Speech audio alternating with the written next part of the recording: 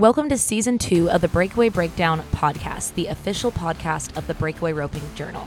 This season, we're bringing you all the interviews you love with the top ropers in the game, news about what's happening in the industry, training tips, and so much more. Plus, we're expanding to bring you news from other events that you love, like goat tying and tie-down roping. I'm your host, Cheyanne. Let's jump in. Hey everyone, welcome back to the Breakaway Breakdown. Yes, the usual listeners will notice that it is not your normal host, Casey Allen. I'm Taylor Volland, the host of the Short Score over at the Team Roping Journal. I'm stepping in for Casey just on this last episode of 2023. With it being New Year's Eve and the last day of the year, I figure there's no better way to say goodbye to 2023 and hello to the new year than by reflecting on the 2023 NFBR. On today's episode, you're going to hear from both the 2023 World Champion Shelby Boisjoli and the NFBR average champ, Cheyanne McCartney. These clips come right after the 10th round of the finals after they both got their ginormous wins. And you're going to hear from Shelby first, followed by Cheyanne. This episode is supported by Fastback Ropes. Fastback's commitment to quality no matter the condition is something they pride themselves on, and it's made them one of the premier rope makers, both inside and outside the pro rodeo world.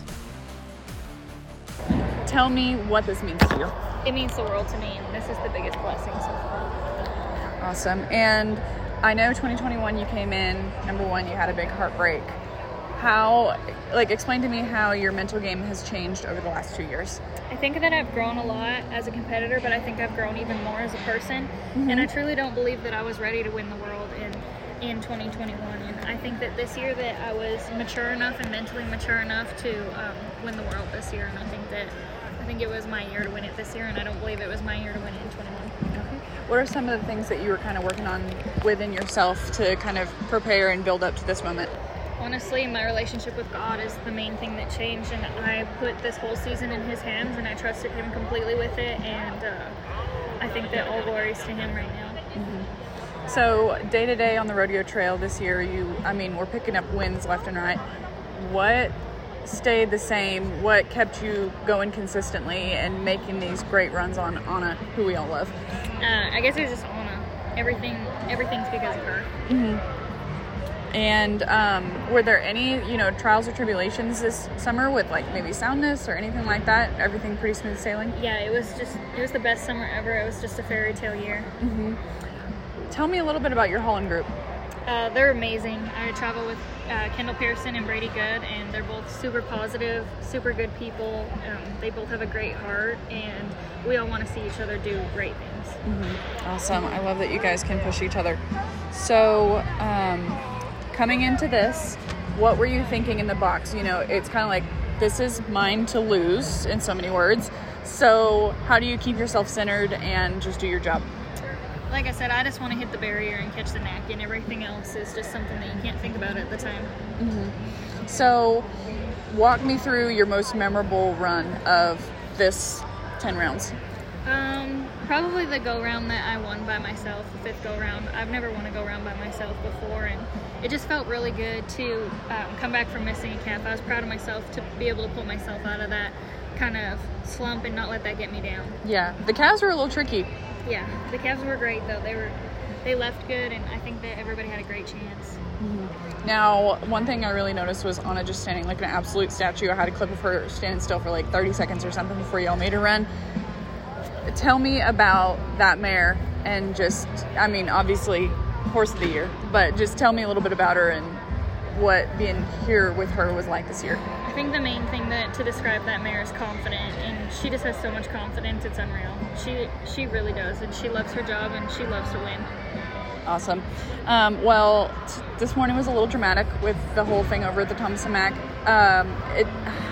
How long was it until Haven was able to get over here?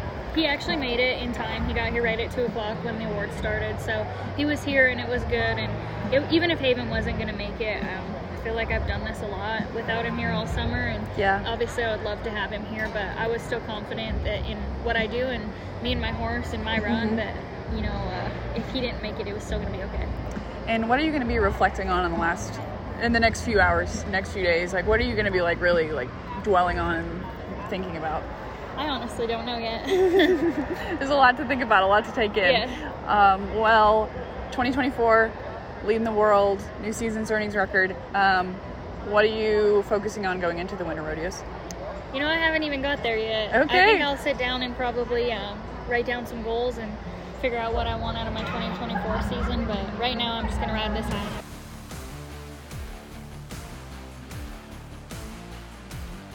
Everyone comes into this with big dreams. Tell me about some of your ambitions and what you're really focusing on coming into this. You know, one of my big goals was to do good in the average, and it's also a situation where you don't want to lay up and just make every run for the average. You still want to try to hit the barrier and take your first throw, but run smart. And so, you know, I messed up on 2 calves. I broke a barrier in the 5th round and got him caught, and then I missed my 7th round calf, so it wasn't in the true fashion. I wanted to be clean on all of them, but that didn't happen. It just happened to work out for me. Okay. And tell me about Gus and how, I mean, every run, so solid, so on top of it. Tell me about how you managed him. You know, did he need managing? Did he need tweaking?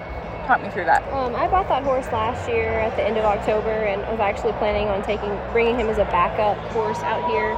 And I rode him at some jackpots just to kind of get to know him, and did well on him. And so I decided to ride him here last year, and I was the high money winner on him here last year. And I've rode him most of the year. I would say 3/4 of the year.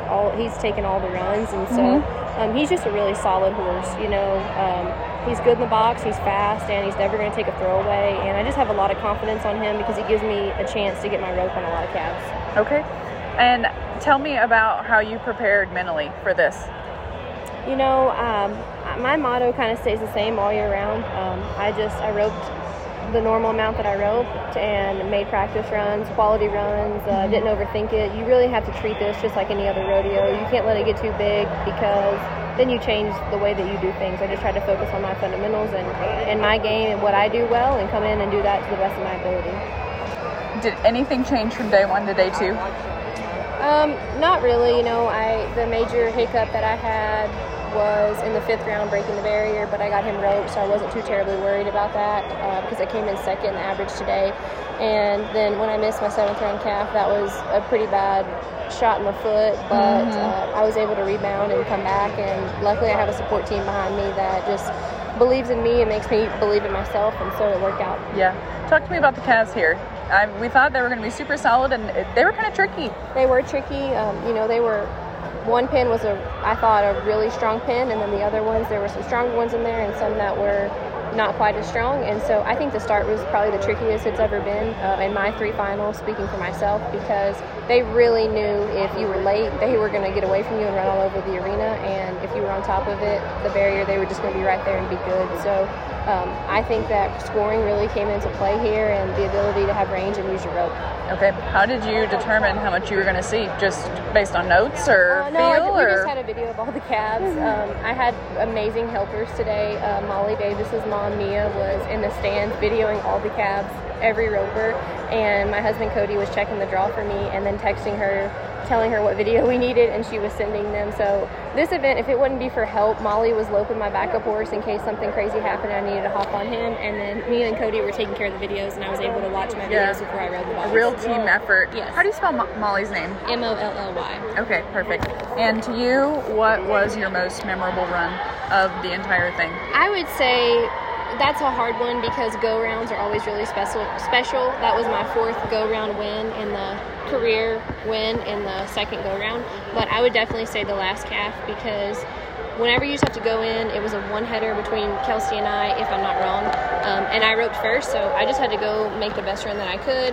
I was 2-4, and I thought, I don't know if that's fast enough, because Kelsey is an amazing roper. You don't see her mess up very often, so honestly was planning on winning 2nd after I roped my calf and rode out the back. Yeah.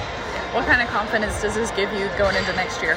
This gives me so much confidence. Anytime you have a good finish at the end of the year, you know, the winter rodeos are right around the corner. We're all already thinking about next season. And so just to have any kind of momentum anytime throughout the year is a huge thing. And the winter rodeos are a really big deal. So just to be in a good place before those start is amazing. Totally. Awesome.